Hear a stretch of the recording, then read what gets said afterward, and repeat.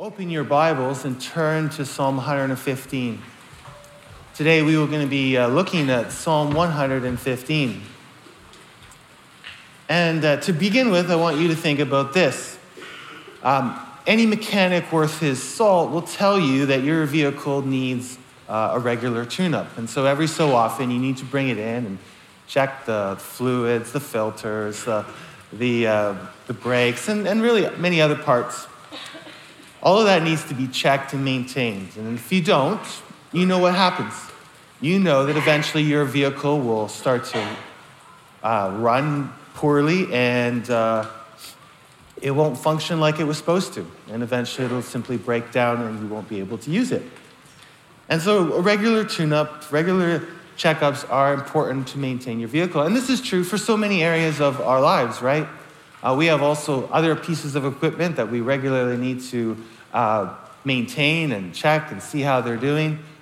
Even our own bodies, we need to go to the doctor and get a physical and get checked out just to keep things going and make sure everything's working well. We understand that for so many areas of our lives. And yet I think sometimes we forget that our soul, our spiritual life needs also a tune-up from time to time as well. It's necessary, as it were, to pull the car over and to see the state of our soul and to ask ourselves, how are we doing spiritually? Am I devoted wholeheartedly in following the Lord in all areas of my life? Can I see growth in holiness? Am I growing in love and worship to God? Or am I just serving Him? Am I just busy for Him? What sins in my life do I need to give my attention to and to mortify? Am I running the race well in this life? And this is a really good exercise of the soul, which can be done any day of the year. There's no set time that should be done. But I think especially it's appropriate when we begin a new year. If you haven't noticed, today is the last day of 2023. And as we end the old year and begin a new year, it is very helpful for us to look back and to think about how things went in this year, evaluate our progress, but then also to consider the year ahead. And to aid us in doing a bit of a tune-up of the soul, I want to look at Psalm 115 today. And before we get into the text, I would like to read it. So if you have your Bibles open, we're going to read through Psalm 115. I'm going to be reading from the Legacy Standard Bible. It's not much different than New American Standard, but that's what I'll be using today. So there it begins by this. Not to us, O Yahweh, not to us, but to your name give glory, because of your loving kindness, because of your truth. Why should the nations say, where now is their God? But our God is in the heavens, and he does whatever he pleases. Their idols are silver and gold, the work of man's hands. They have mouths, but they do not speak. They have eyes, but they do not see. They have ears, but they do not hear. They have noses, but they do not smell. As for their hands, they do not feel. As for their feet, they do not walk. They do not make a sound with their throat. Those who make them will become like them, everyone who trusts in them. O Israel, trust in Yahweh. He is their help and their shield. O house of Aaron, trust in Yahweh. He is their help and their shield. You who fear Yahweh, trust in Yahweh, for he is their help and their shield. Yahweh remembered us. He will bless the house of Israel. He will bless the house of Aaron. He will bless those who fear Yahweh. The small together with the great. May Yahweh give you increase, you and your children. May you be blessed of Yahweh, who made heaven and earth. The heavens are the heavens of Yahweh, and the earth he has given to the sons of men. It is not the dead that praise Yah. It is none of those who go down to silence. But as for us, we will bless Yah, both now and till forever. Praise Yah. This psalm really, as we look at its application, as we understand that what the point of each section is, it provides us with really four questions that we're going to use today to help us to do a spiritual tune-up, to evaluate our own hearts, to see where our lives should go in the new year. And the four questions for each section are this. In verse 1, we're going to see, are you living for God's glory? And in verses 2 to 8, we're going to see, are you putting to death idolatry in your heart? And in verses 9 to 15, we're going to see the question is, are you depending on the Lord? And then verse 16 to 18, we're going to ask the question, are you committed to praising God's name? And so there's four questions we're going to consider today to help us evaluate our spiritual lives. The first question there is, are you living for the glory of God? And you can see this in verse 1. And verse 1 says, not to us, O Yahweh, not to us, but to your name give glory because of your loving kindness, because of your truth. Verse 1 here provides Israel's motivation for asking God to act on their behalf, to hear their prayers. They begin by declaring that they are really unworthy of all credit, all honor, all praise. They're not worthy for God to act on their behalf simply because of who they are. You'll notice the negative repetition there. Not to us, not to us. There's almost an abhorrence of the idea that they would receive any credit, that God would do this because there's something worthy in them. This repetition highlights really their humility, their eager, humble desire that God himself, God alone, would receive all the glory for what they ask him to do. And this, by this request that they would not receive the glory, they're really confessing their own sinfulness. They're really confessing their own guilt. Israel, as they sing this psalm, knew that they didn't deserve anything. They were unfaithful to the Lord. They had sinned in many times. They were a weak and erring people. They deserved nothing but judgment. And so they don't ask God to save them, to help them based on, well, we've done some good things in our life and we had a pretty good year, and you know what, we were offered a lot of sacrifices this year. They know they deserve nothing. And they really have a correct attitude as they come before God with their requests and petitions. On the flip side of that, there's a positive, right? They want God to act for the glory of his own name. Not to us, O Yahweh, not to us, but to your name give glory. Your name refers to, as we've said many times, to God's character. The name represents all that God is. And it's to God's name, God's person, that they want all credit, all praise, all honor and glory to him. They're really asking God to honor and glorify himself by helping his people, by acting on behalf of his people. And why should God receive the glory? Well, you see that at the end there, verse 1, because of your loving kindness, because of your truth. Here, loving kindness is the word hesed, the word that's often used in the Psalms, a word that refers to God's steadfast love for his people, his covenant love, his faithfulness. And then in a very similar word there, because of your truth, which also could be translated faithfulness.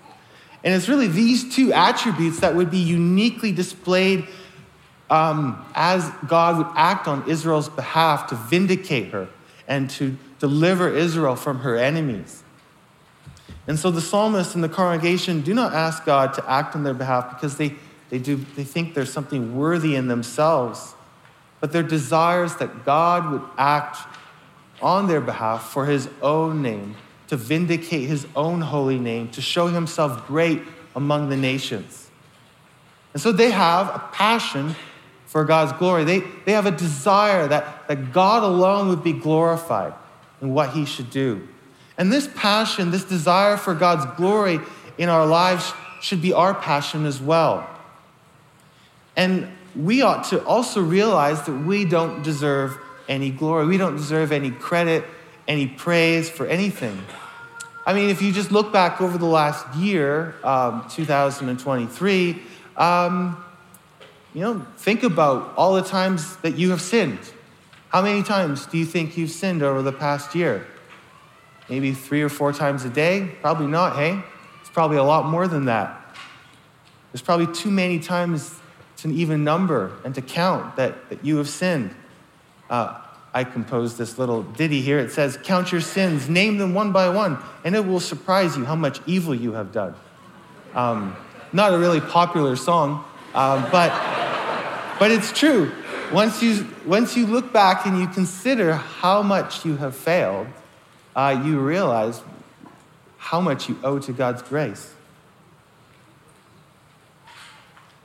And even if you look back on the last year and you can see areas where you have grown as a Christian, there's ministry opportunities that you've had a chance to serve God and serve the body with. Even as you look at all the good things that you can see over the year, you can't take any credit for that either.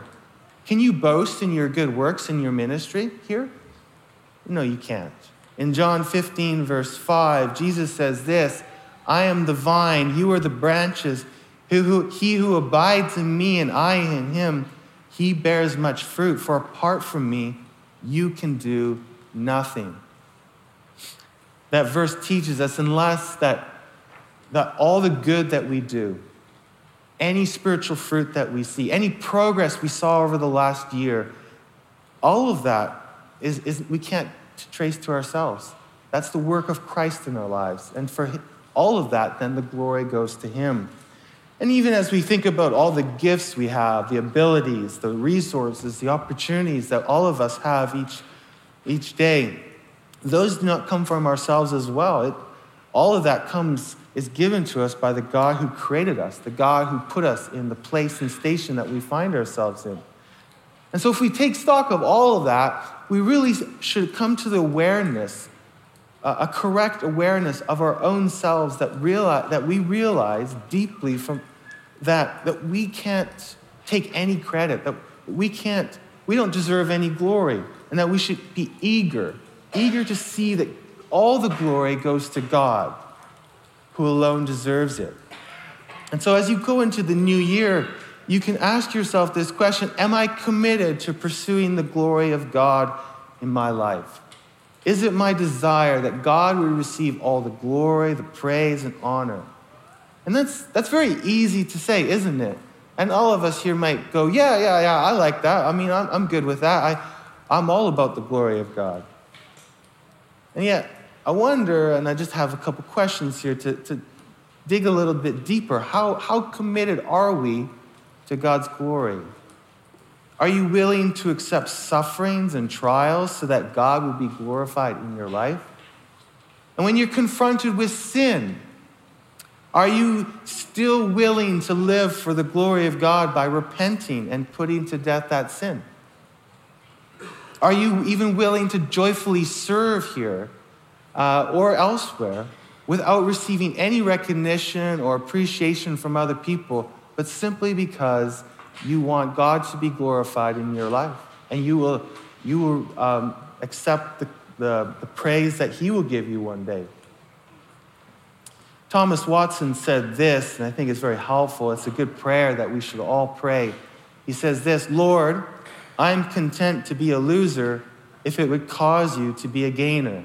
I am content to have less health if by it I would receive more of your grace and you be more glorified. Lord, I desire your glory above all things in my life.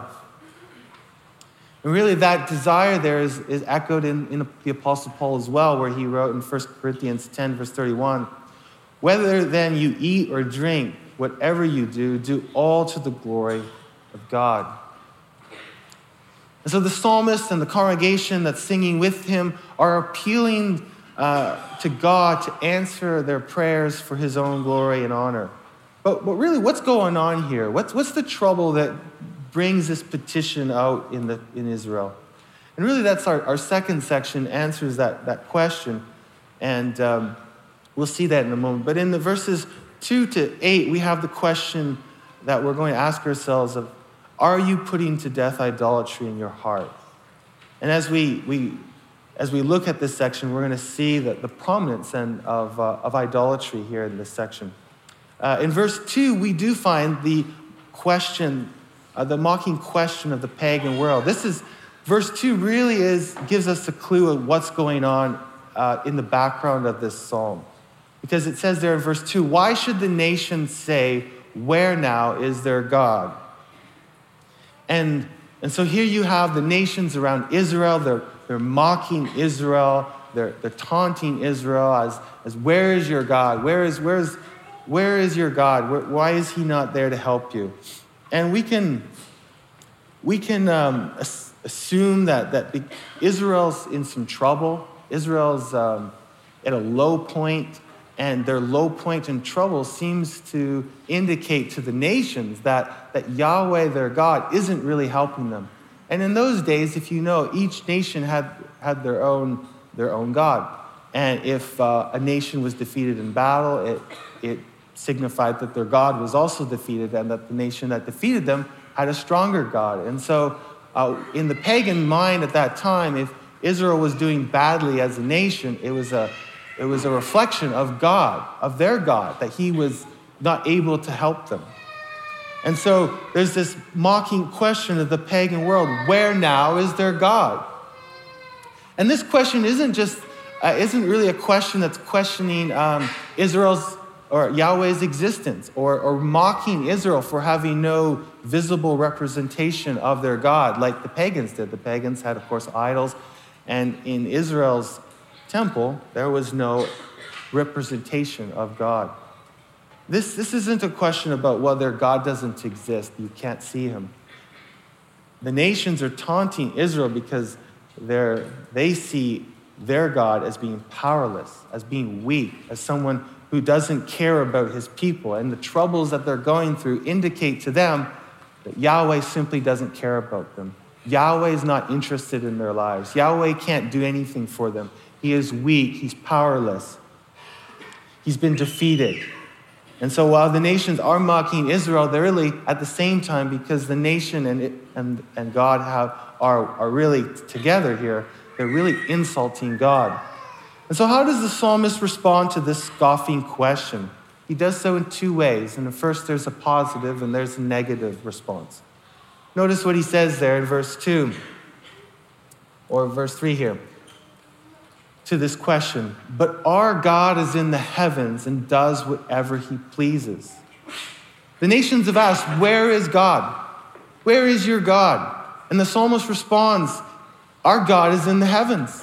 Our God is not on this earth like all your other petty gods.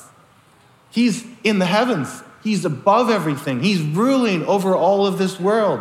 He's above all else. He sits on his throne in heavens and rules over the entire universe. That's where our God is. He's maybe not here like your idols are, but he is ruling over all things.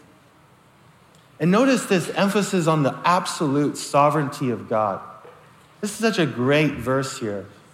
But our God is in the heavens and he does whatever he pleases. God does whatever God wants to do. And there's nothing that can hinder the will of God in this sense. God doesn't have a lack of wisdom or power or knowledge that would limit his sovereignty. All of Satan and all of his hosts can't keep God from carrying out his purposes. All the schemes of evil men can't hinder God's plans. God does everything he pleases, and nothing is going to hinder him. Nothing will thwart him in what he will do. Men on earth think he's weak and powerless, but the psalmist knows that God is almighty. In his power and his will reigns supreme over the whole earth. And that's the first way he responds, by reminding Israel of the absolute supremacy and sovereignty of God. But in verses 4 to 8, the psalmist responds in a negative way. He goes on the offensive. And the world has taunted Yahweh. But now the psalmist engaged in some sanctifying taunting of the idols of the nations. And as he does that, we see some very important truths about idolatry that come out in this section that are very instructive for us. The psalmist teaches God's people that idolatry is deranged, it's deceptive, it's disappointing, and it's destructive. First, you see how in this section, how idolatry is really deranged. It's madness. It's crazy. Verse 4, their idols are silver and gold, the work of man's hands. And the psalmist reminds Israel, idols are really just created things. They may be made with valuable metals like gold and silver, but actually they're worthless because they're actually the creation of created beings. Idols are actually less than people because people are created in the image of God. Idols are actually less than animals because at least animals are living creatures. Idols are actually less than plants because plants can actually grow and reproduce. Idols are actually less than even the dead because at least at one time the dead were alive and idols have never been alive. And so you can see, just that as you think about that, how insane it is to trust and worship an idol. The creators of the idols are actually more worthy of trust than the idols themselves. And so the psalmist reminds Israel that idolatry is really crazy, it's deranged, but idolatry is also deceptive. There's something about idolatry that deceives men into thinking that these lifeless creations can actually help. It seems that they can help. And you can see that in the section here where it says they have mouths, they have eyes, they have ears, they have noses, they have hands, and they have feet. They have all of those things. And they have all the appearance of being able to hear, to see, to move, to act, to maybe to answer prayers, to speak, to act and deliver, but really it's just a facade. They're really simply powerless. And there's something about idols and idolatry that deceive us into thinking that they can actually provide what we want. And that's why one of the reasons why people turn to idolatry. Third thing is that idolatry is disappointing. As we've said, idols have the same features, at least outwardly, of people. But they do not function. You'll look at that section again and look at all the do nots. They have mouths, but they do not speak. They do not see. They do not hear. They do not smell. They do not feel. They do not walk. They do not make a sound with their throats. Idols are blind. They're deaf. They're mute. They're paralyzed. They're helpless. They're powerless. They're lifeless. This is the tragic reality of idolatry. It seems like these idols can help and people turn to them for help to try to meet their needs, and yet they always come away empty-handed. They always fail to deliver what they promise. And yet man in his foolishness and his blindness, spiritual blindness, continues to go to them over and over again, thinking maybe he can get a different result by doing the same thing. But it never happens. Idols are simply powerless to truly help us. And then in verse 8, we see that idolatry is destructive. Notice what it says there in verse 8. Those who make them will become like them, everyone who trusts in them. Isn't that an interesting statement? How do idol worshipers and idol makers become like the idols they worship? Isn't that a curious statement? It's an interesting thought. Well, if you look back at the psalmist has just described the condition of idols, and if you look back, you'll see how the idols really look alive, but really they're dead, useless, lifeless, and helpless. There's a blindness, a deafness that the idols have. And so this is the state of these idols. And now he says, those who make them will become like them. And really, this is what happened. Eventually, the worshipers of idols begin to reflect, to look like the very idols they worship. They take on those characteristics. They reflect their idol in their thinking and their actions. J.K. Beale has a book that deals with this whole subject. And he says this is the premise of his book. People resemble what they revere or what they worship either for ruin or restoration. People resemble what they revere or what they worship either for ruin or for restoration. And when people engage in idolatry, they eventually, the idolatry itself brings about a spiritual dullness. It desensitizes our spiritual senses. It turns us into those idols where we're blind spiritually. We're deaf to the truth. We cannot feel like we should feel. We begin to be just even more and more spiritually dead and calloused. There's a growing loss of our spiritual senses that leads to really produces a blindness to the harm and to the hurt that the idol is causing in our lives. And so idolatry is dangerous. It's destructive. This even just comes out in Romans, the first chapter there. Romans 24 and 25, it says this, "Therefore God gave them over in the lusts of their hearts to impurity, so that their bodies would be dishonored among them. For they exchanged the truth of God for a lie and worshipped and served the creation or creature rather than the Creator, who is blessed forever. Amen." And so Romans 1 also reminds us that as we reject the true and living God and go off into worship idols, God gives us over to a spiritual blindness and dullness and to our own sin. You know, most people in our culture don't have a statue of an idol that they worship. Some cultures still do. But all people are obviously idol worshipers from the heart. It really, the idolatrous desire that causes a person to craft an idol is still there in our hearts.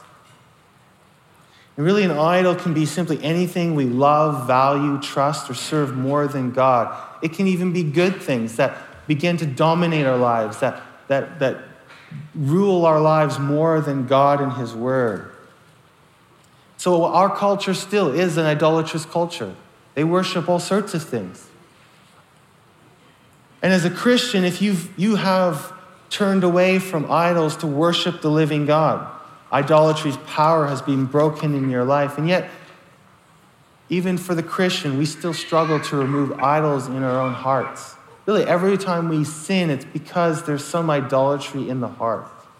And even Christians, as they pursue idolatry, as they maybe become under the control of some kind of idol, they can be dominated by that. And when that happens, even Christians can in some way start to reflect the idol that they are worshiping. Our idolatry dulls our spiritual senses and weakens our spiritual health. And we can struggle with so many different idols. It can be things like family and marriage, ministry, cars, money, sensual pleasures, sports, respect, and even really the one idol that rules them all is that of the prideful self. And so as you begin this new year, I want you to ask yourself and to think about your life. What are some idols in my life that need to be destroyed? What are some things that are ruling me, that are controlling me more than God? Where in your heart is there some idolatrous desires that need to be repented of and replaced by the worship of God and obedience to His Word? So in the year to come, commit yourself to the destruction of the idols that you see in your own heart. So in this section that we've been looking at, the psalmist has really been showing Israel the foolishness of the mocking question of the pagans. He's shown us how God is in heaven, sovereignly ruling all things, unlike the fake, the powerless idols that the nations worship. He ends with this warning that those who trust in idols will become like their idols. And then in verses 9 to 11, there's an exhortation for Israel to trust in the Lord. And in this section, we're going to look at the question of, are you depending on the Lord? This whole section is last section ends with don't trust idols. But in this section it says, but trust your God.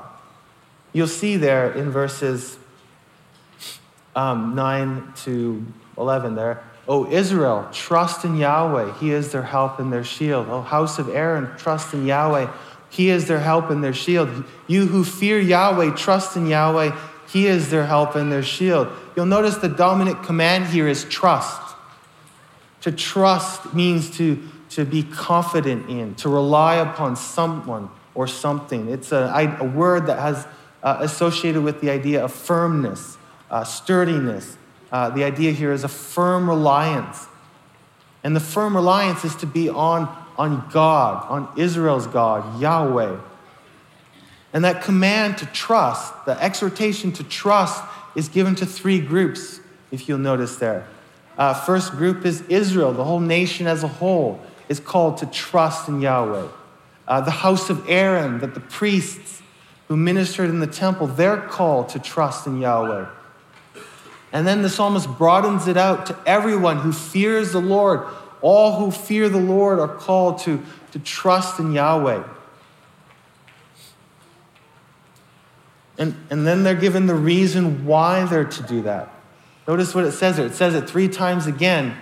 He is their help and their shield. Here the psalmist acknowledges that Yahweh, their God, actually provides real help, real deliverance for his people. He is a real help, an ever-present help for his people. Unlike the idols who are powerless to do anything, Yahweh can. Yahweh can help his people. Yahweh can provide what they need. He can deliver. He can help them. And then he also mentions that he is their shield. Obviously, you understand what a shield is. What a shield is for, it's for protection. And soldiers would hide behind their shield as they would go into battle. And in the same way, Yahweh, our God, is a shield to us. He's a shield to Israel. He's protection when we hide ourselves in Yahweh. When we trust our God, he protects us. He cares for us. He provides us with an almighty, absolute protection that's complete. As we go into the next section, we know that those who trust in the Lord will never be disappointed. Whenever you turn to idolatry, whenever you turn to your favorite idol, they will always disappoint you. They promise all sorts of stuff, but never can actually deliver. But here we learn that Yahweh, our God, is a God who never disappoints us. When we trust in him, he will provide what we need. He will protect us as he sees fit. And you can see that in the next section where in verses 12 to 15, it's the blessing of our God that dominates this section. Verse 12, it says, Yahweh remembered us. He will bless. He will bless the house of Israel. He will bless the house of Aaron. He will bless those who fear Yahweh, the small together with the great. And in verse 12, the psalmist is thinking about how God responds to Israel's trust. There seems, as we said, Israel's in a difficult position. They're not feeling like under the favor of God, and yet the psalmist continues to call Israel to trust God because he won't disappoint them. And in the end, we see the answer to their prayers, and that's in this section here where Yahweh remembers them. And to remember them doesn't mean that God somehow forgot about his people and he was doing some things over here and some things over there.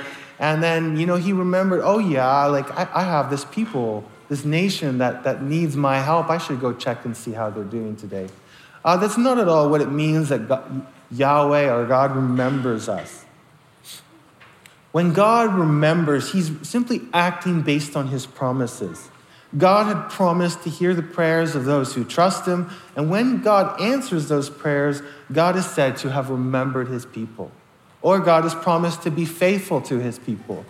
And when he is faithful to them, he is said to remember his people. And that's what it means in this context, that God has answered their prayers, that God has been faithful to his people. And that the result of that God remembering is that God blesses his people. His blessing comes upon Israel. And then you can see in verses 12 and 13, the same three groups that we saw in the last section there are mentioned again: the house of Israel, the house of Aaron, and those who fear Yahweh. All of those who are called to trust in Yahweh now are said to have been blessed by Yahweh. You can see just that this blessing has no partiality. The small, together with the great, are blessed. And verses 14 to 15 really are a sort of a benediction. One of the interesting features of this psalm is it seems that different groups would sing different parts of this song. And we don't know exactly what that would look like, but there seems to be this one group singing this, one group saying that, and they're answering and talking back and forth in this psalm. And so in verses 14 and 15, we see some other chorus or other group joining in where it says, "May Yahweh give you increase, you and your children. May you be blessed of Yahweh who made heaven and earth." Notice what it says there. There's a benediction there of asking God to give his people increase. What does it mean that God would give his people increase? Well, I think if we look at that word and what it refers to in other places, we can come to the reasonable conclusion that this is an increase in prosperity, an increase in population, that God is pouring out his blessings on his people. He's restoring his people to a place of prominence. And you'll notice that it also says it's added to you and your children. May Yahweh give you increase, you and your children. And so there's an element of the future here as well. It's not just the present where they're praying that God would bless his people, bless them and increase them and make them prosperous. It's even looking towards the future, to their children. May they also enjoy that blessing as well. And so it seems that Israel was going through this rough time as a nation, as she often frequently did, but God was faithful to his people. And when they turned to him in repentance, he heard their prayers and blessed them. He restored them. And that seems to be what's occurred in our psalm here. And while there was this small taste of that blessing from God at the time that the psalm was written, really this benediction will be completely fulfilled in the future, where God increases his people, where God blesses his people, Israel, as they enter the new covenant in Christ as a nation. Verse 15 is a really great verse because it gives us, it reminds us, it teaches us of that God has the ability and the power to bless his people. Notice what it says in verse 15. May you be blessed of Yahweh who made heaven and earth. This truth reminds God's people that he does have the power and the wisdom to bless them. He's the God who made everything. The God who made everything. You can see all the heavens above, all the stars, the planets, the universe, all of that. He made that simply by speaking. God created everything in this world. He made every individual. He made all the creatures, the animals. He made all the plants. Everything God made simply by speaking. He called things that were not into existence. And if God is the God who did that, God can certainly answer our prayers. God can certainly bless us. God can certainly do what he's promised to do. There's no reason for us to doubt God. God is fully able to do what he's promised. God will have no trouble in doing the things he's promised to us. And so there's no reason why we should doubt. But we have every reason to trust in God, that he can act on our behalf. And so as we end this section here, and as we think about really the dominant theme of trusting in the Lord, depending on him, relying on him, as you think about the new year ahead, will you trust in the Lord? Will you grow in your trust in him? Really, that's easy to say, right? Hey, you just got to trust in the Lord. Those are often just empty platitudes, nice things that people say. We want something more than that. What does it mean that that we should trust in the Lord? How are we going to trust in the Lord in the new year? Well, it's trusting that God's wise when we're confused and life seems out of control. It's trusting that God is good when trials come into our lives. It's when we're afraid, we trust that God is sovereign. he's with us, that he cares for us. Trusting the Lord means taking all your struggles, your concerns, and your needs to God in prayer. It's living in dependence on the power of the Holy Spirit as you put off sin, as you fight against sin, as you mortify sin, as you put away idolatry from your life. It's really trusting that God and his ways bring greater joy than the passing pleasures of sin. And then choosing to obey God rather than our temptations. You see, trusting God is not just some vague kind of concept out there. It's something very practical. It's something you do every day. Every morning you wake up, you can pray, God, I need you to help me today to represent you well, to reflect your glory to the watching world, and to do what you've called me to do. Help me, God. That's trusting God each day. And that's what we're called to do from this psalm. Are you trusting God? Will you trust him in the year to come? How are you doing with that? Because God is our help and our shield, and we can trust him. And now we come to the last section of this psalm. And the question we have for this section is, are you committed to praising God's name? So the psalm began with the psalmists and the congregation really declaring that glory should be given only to God. And the psalm ends by God's people declaring that they are going to give God glory by praising him and serving him. And in verse 16, the psalmist reminds God's people of their task to steward the earth for God. It says there, the heavens are the heavens of Yahweh, but the earth he has given to the sons of men. In verse 15, as we read it before, we saw there that God has created the heavens and the earth. All the universe is his. But in verse 16, it adds that the heavens, or the space and planets, the stars, that's given to God to rule over exclusively. But the earth is given to man to rule on God's behalf. We were made to rule over God's world. We were made to be good stewards for God and for his glory on this earth. And that stewardship requires us and gives us the responsibility of praising and worshiping our King Creator while we live on this earth. While we live on this planet, we are called to worship and serve God. And when death comes, there's no more opportunities on this earth to praise or serve God in this world. Notice verse 17. It is not the dead that praise Yah, it is none of those who go down to silence. The psalmist here is not denying the resurrection. I think it's clear he understands that there is a resurrection. You can see that especially in the next verse, verse 18. But what he is saying here is, when we die, we leave this world, and our time to praise God among the nations is gone. If you've ever been to a graveyard, they're very silent places, right?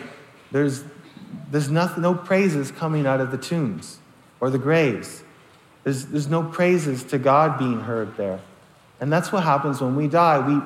We leave the choir here and join the choir up in heaven. But here, our voice is then silent. And so in verse 18, the psalmist says this with the congregation, but as for us, we will bless Yah. So he is saying then that, yes, when we die, we are not going to be able to praise the Lord. So now we are going to bless Yah. And the word bless there has the same idea of praise. It's the idea of speaking well of God, praising God, enriching his reputation by our words, by our praises. And so the congregation says that they're going to bless or praise God from now until forever. Here's a hint of the resurrection. Here is that the psalmist and the congregation understood that their praises don't just end when they die. Yes, they end when they die. Their praises end on earth, but they will forever be praising the Lord. Their praises will continue in heaven.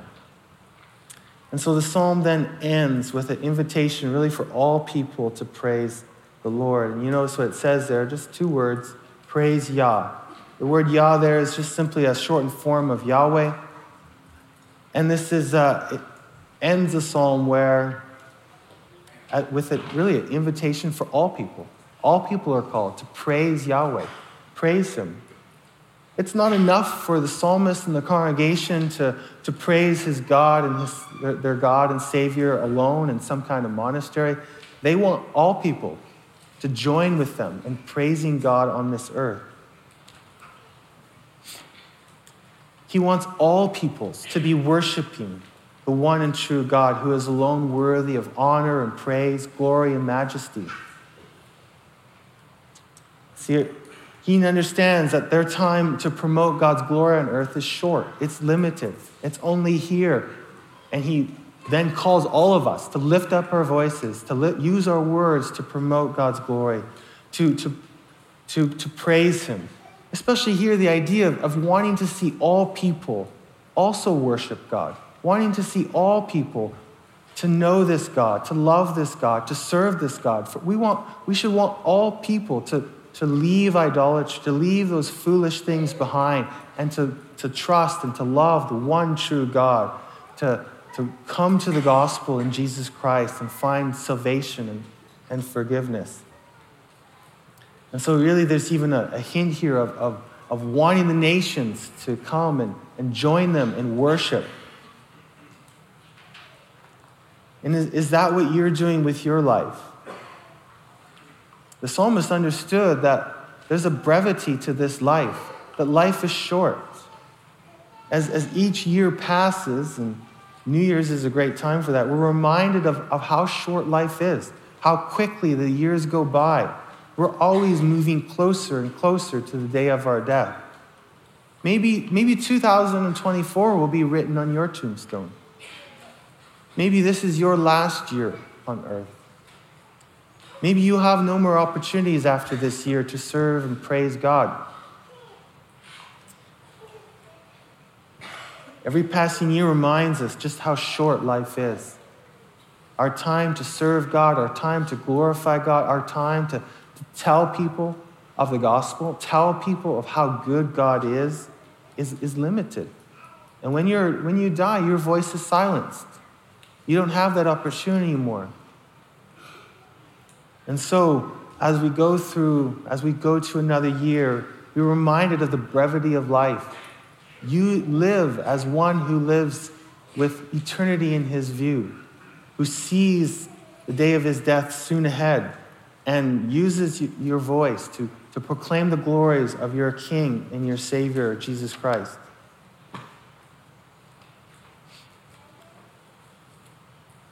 So hopefully this psalm was helpful as a tune-up for your soul. Hopefully it helps you to look at your own spiritual life and to consider where you are. How are you running this race? What areas of your life has this psalm revealed that needs some work? What will you do to correct the problems that you see? Correct where you've gone off course by the power and depend upon the Lord, depend upon the power of the Holy Spirit to put yourself in the right direction by God's help. And for some of you, well, maybe this psalm showed you that you're really broken down and going in the wrong direction. You don't just need a tune-up, you need a new heart. You need a new life. You realize you're not living for the glory of God, you're just living for yourself. And you realize maybe that you have all sorts of idols, that you're not depending on the Lord, and you have no interest in praising and worshiping God. Maybe that's you. Well, you also need to realize from this psalm that you stand condemned before God. God will hold every person accountable for all that they do on the day of judgment. And you will be found guilty in that day. You will be condemned and thrown forever into the lake of fire.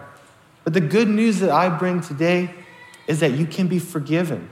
You can be pardoned. So I would encourage you, I would urge you, I would exhort you, if this is you, that you come to Jesus Christ, who is the Savior of sinners. You would come to Christ to find forgiveness. That you would come to the Savior who died on behalf of sinners, who suffered the punishment for their sins on the cross and lived a perfect life so that they could be declared righteous. That you would come to him and receive the gift that he offers freely. Receive this gift by faith and repent of your sins. And if you do this, you can begin the new year with a new heart, with a new life, with a new hope, which will all be given to you in Christ Jesus. So if you've never done that today, then I would urge you and encourage you to do that today. Well, let's pray. Well, Father, thank you for this psalm. Thank you for that you are such a great God. Thank you that we are able to worship you. Lord, how good you are, how kind you are, how often you have not been our help and our strength, how you've proved yourself over and over to us. Lord, we thank you. We praise you. We're so grateful that we can know you through Jesus Christ, that we can be reconciled to you. We're grateful, Lord, and we pray that our lives would be given to you, that your glory and honor would be our passion in life, Lord. And so, Father, we pray that you would bless the remainder of this service, bless our singing, and bless the celebration of the Lord's Supper as well, Lord. We pray this in Jesus' name. Amen.